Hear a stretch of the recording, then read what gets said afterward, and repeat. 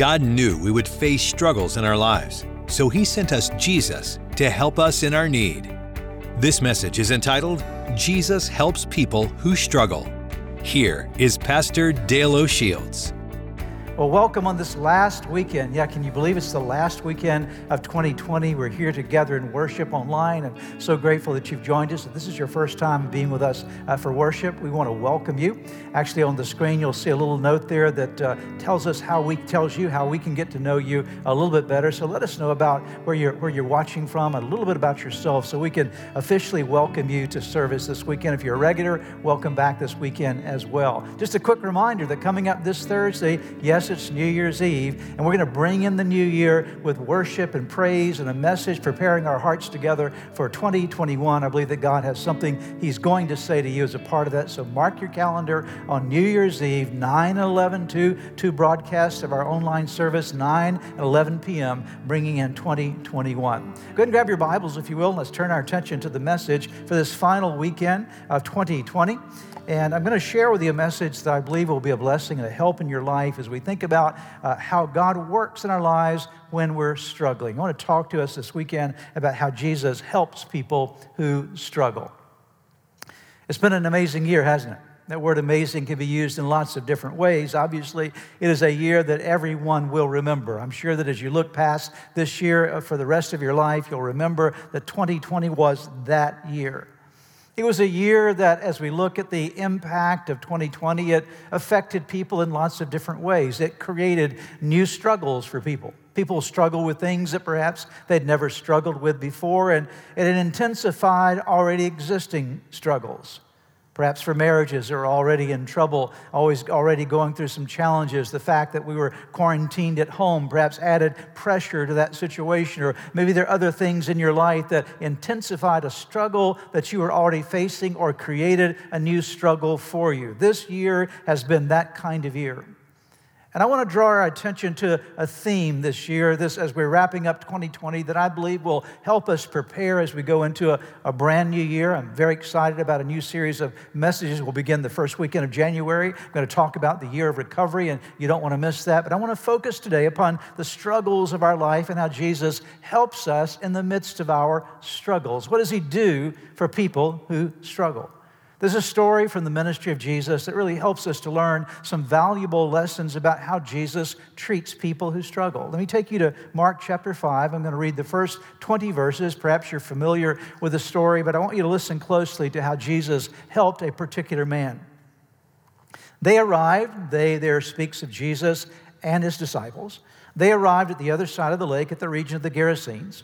As Jesus stepped ashore, a demon-possessed madman, by the way, I'm reading from the Passion Translation, a demon-possessed madman came out of the graveyard and confronted Him. The man had been living there among the tombs of the dead, and no one was able to restrain him, not even with chains. For every time they attempted to chain his hands and feet with shackles, he would snap the chains and break the shackles in pieces. He was so strong that no one had the power to subdue him. Day and night, he could be found lurking in the cemetery or in the vicinity, shrieking and mangling himself with stones. When he saw Jesus from a distance, he ran to Him and threw himself down before Him, screaming out at the top of his lungs, "Leave me alone, Jesus, Son of the Most High God. Swear in God's name that you won't torture me." For Jesus had already said to him, "Come out of that man, you demon spirit." Jesus said to him, "What is your name?" "Mob," or Legion, one translation says. He answered, "They call me Mob, or Legion, because there are thousands of us in his body." So this man was occupied by thousands of demons living inside of him. A legion. That legion represents somewhere between 3,000 and 6,000 demons living inside this man. Can you imagine that many demons living inside of a person? He begged Jesus repeatedly not to expel them out of the region. Nearby there was a large herd of pigs feeding on the hillside. The demons begged him, "Send us into the pigs, let us enter them." So Jesus gave them permission, and the demon horde immediately came out of the man and went into the pigs. This caused the herd to rush madly down the steep slope and fall into the lake, drowning about 2,000 pigs. Now the herdsmen fled to the nearby villages, telling everyone what they saw as they ran through the countryside, and everyone came out to see what had happened. This was an amazing event.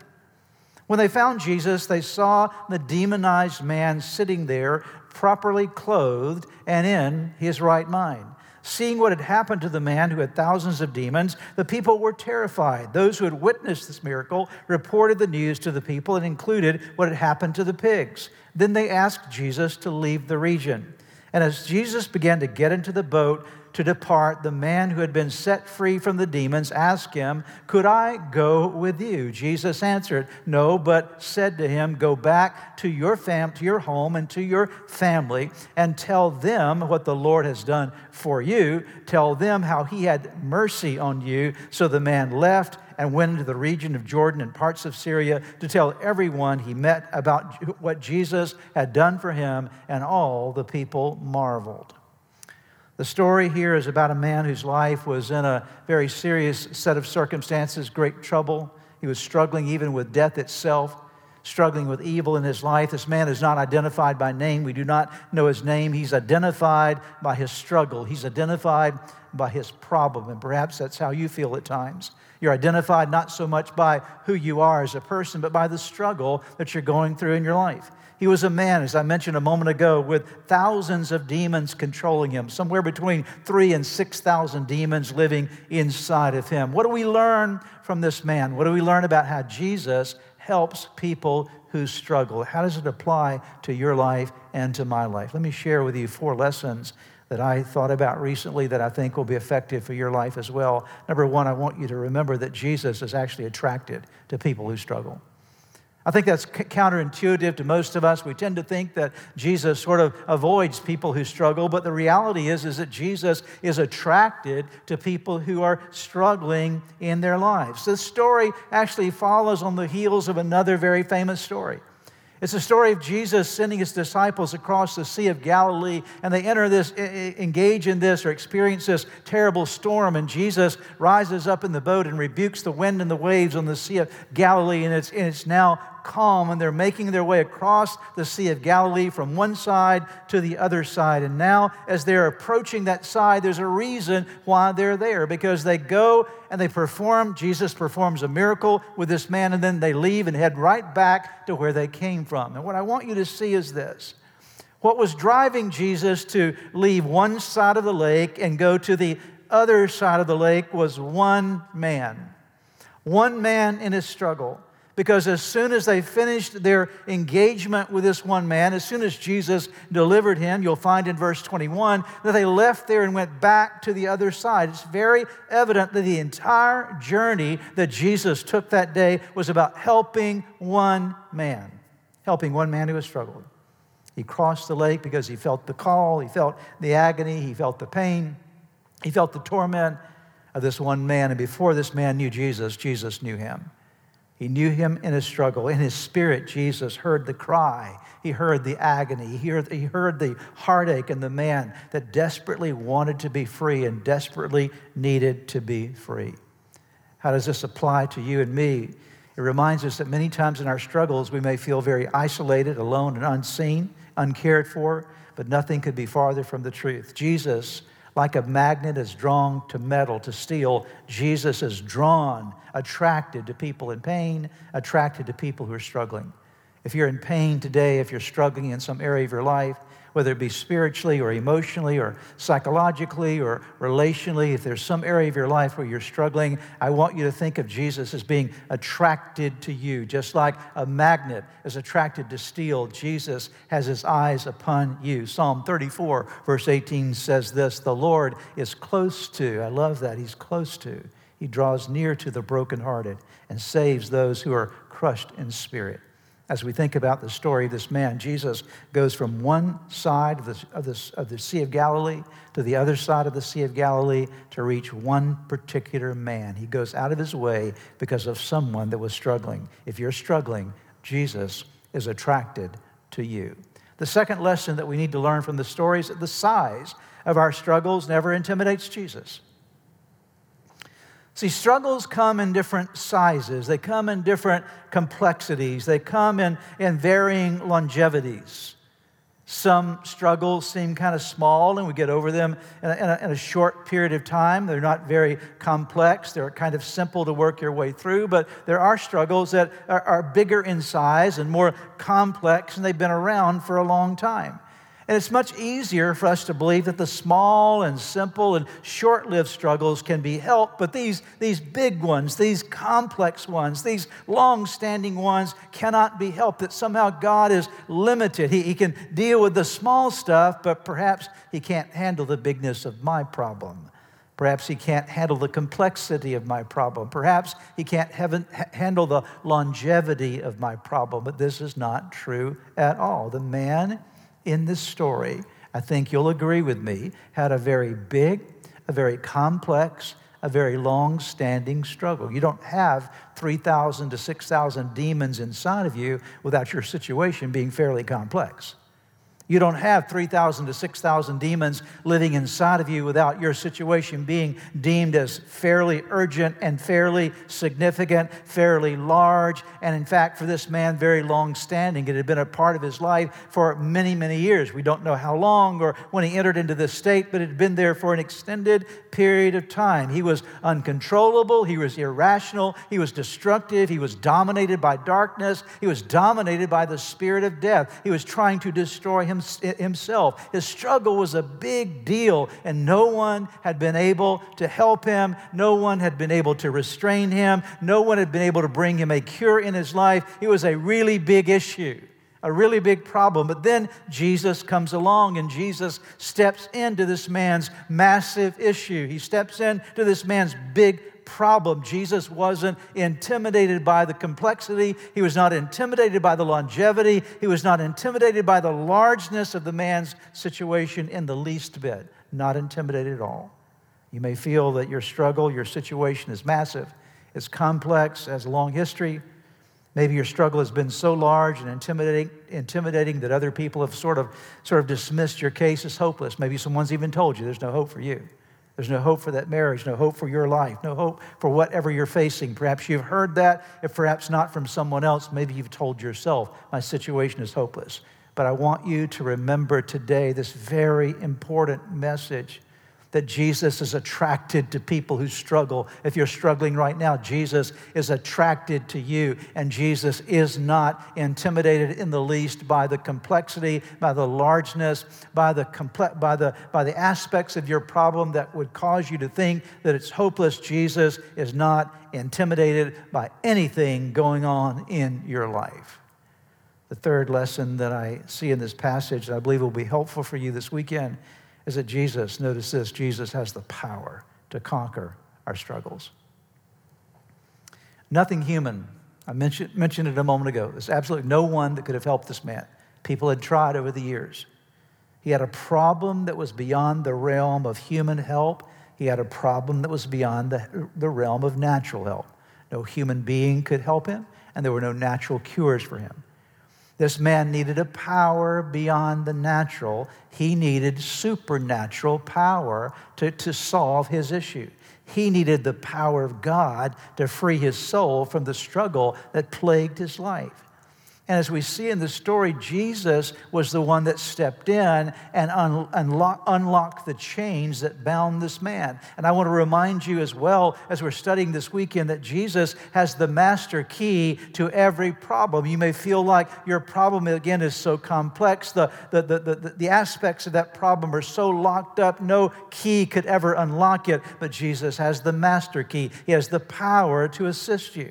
And this man needed God's grace. He needed God's power to bring the situation under control and under God's authority. And Jesus did this very thing for him. Jesus stepped in and he identified the problem. He said, the problem you face in your life is legion. It is this mob of demons living inside of you. And then Jesus confronted this problem authoritatively. He said, I'm going to do something that will set you free. And he spoke the word of deliverance to this man. He rebuked and he expelled the spirit behind the problem. He dealt with the root issue in this man's life, and he transformed this man's life that originally was troubled, and he was disturbed, but now when he comes away from his encounter with Jesus, he is tranquil, he is useful, he is in his right mind, he's transformed by the power of Jesus Christ. I'm so glad that we serve a Savior who is, again, not intimidated by our problems, but not only is he not intimidated, he has the power and the authority to actually change things that humanity cannot change.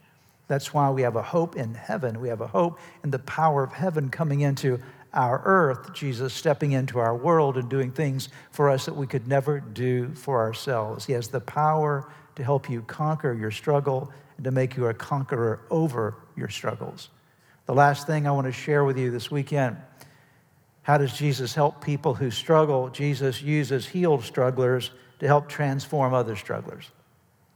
This is the end result. So wonderful that when you and I have an encounter with Jesus and he does something in our life, it's not just for us, it's always to use us in some manner to be a blessing and a help to others. The end of the story is not just about this man's deliverance. As wonderful as the man's deliverance is, the story does not conclude with that. In fact, it's also about the usefulness of this man after he had been delivered. See, in your life, deliverance, when Jesus delivers you, saves you, redeems you, restores you, recovers you from something, it's not just about you. It's also about the people who will find help through the freedom you have found in Jesus. Let me take you back to the story and show you exactly what happens at the end of this encounter that this man has with Christ. The struggling man, what does he look like at the end of the story? Go back with me to verses 18 through 20 of Mark chapter 5. And as Jesus began to get in the boat to depart, this is after the deliverance has transpired, the man who had been set free from demons asked him, "Could I go with you?" So you see that this man now wants to be a follower, a disciple of Jesus. He doesn't just want a momentary deliverance. Let me say this just as a digression for a moment. What you need and we all need in our life is not just a moment where Jesus sets us free from something, but then we move from that freedom into a discipled relationship, an ongoing following relationship with Jesus so that he continues to work in us and through us. So he asks the question, the man does, "Could I go with you? I want to be your follower. I want to be one of your disciples. I want to learn more about the one who's set me free." Verse 19, Jesus answered, "No," but said to him, "Go back to your home and to your family and tell them what the Lord has done for you. Tell them how he had mercy on you." So the man left and went into the region of Jordan and parts of Syria to tell everyone he met about what Jesus had done for him, and all the people marveled. Once this man was set free, he wanted to help others find freedom. So what Jesus did is Jesus gave him a mission. He said, "No, I don't want you to travel with me, and I don't want you to go back with me across the Sea of Galilee to that territory. We're going to bear witness there, but I want you to stay here and go back to your home and go to your family and tell what the Lord has done for you. Tell what the Lord has accomplished in your life. Talk about the mercy that you have received from God."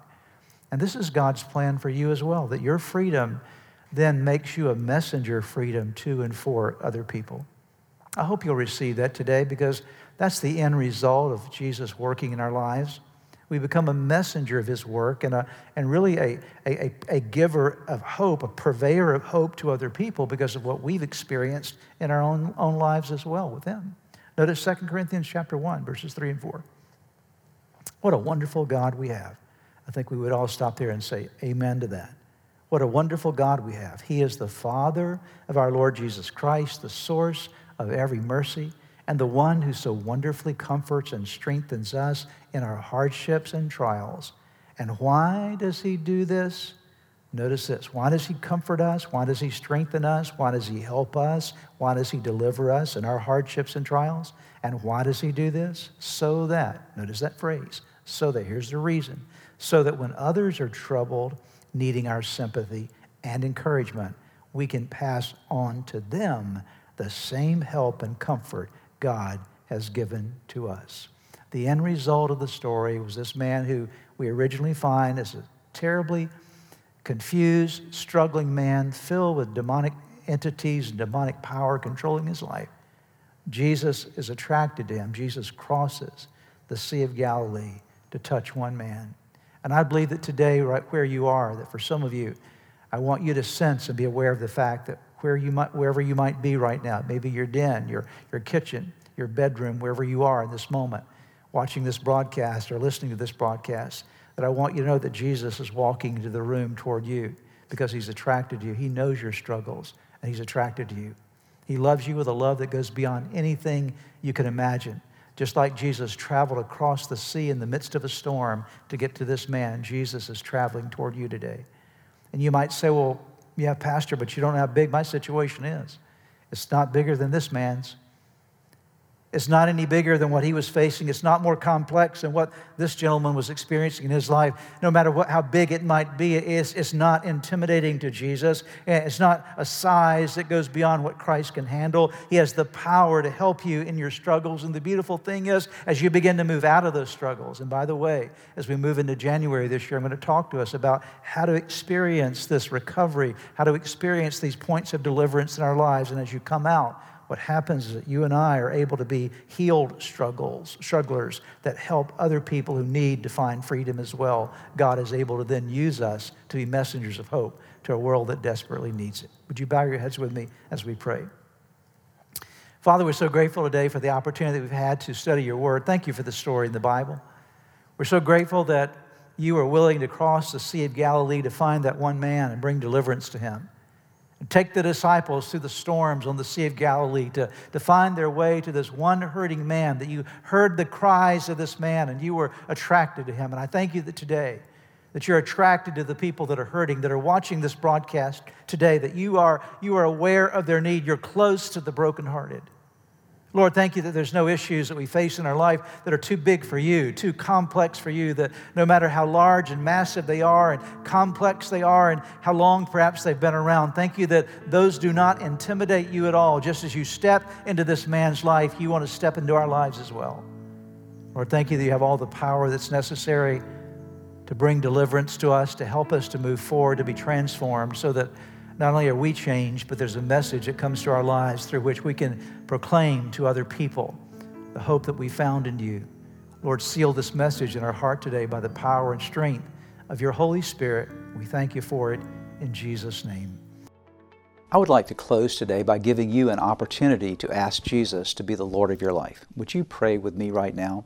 Right where you are, just simply bow your head with me, and I'm going to give you a prayer to pray, and you can simply speak this prayer out, whisper this prayer out, and from the sincerity of your heart, call upon God, and I promise you that He will hear and answer you. So let's pray together. Start by simply whispering the name Jesus. Let there come from your heart just the declaration of His name. Say, Jesus, I know that I am a sinner, that I have fallen short with you.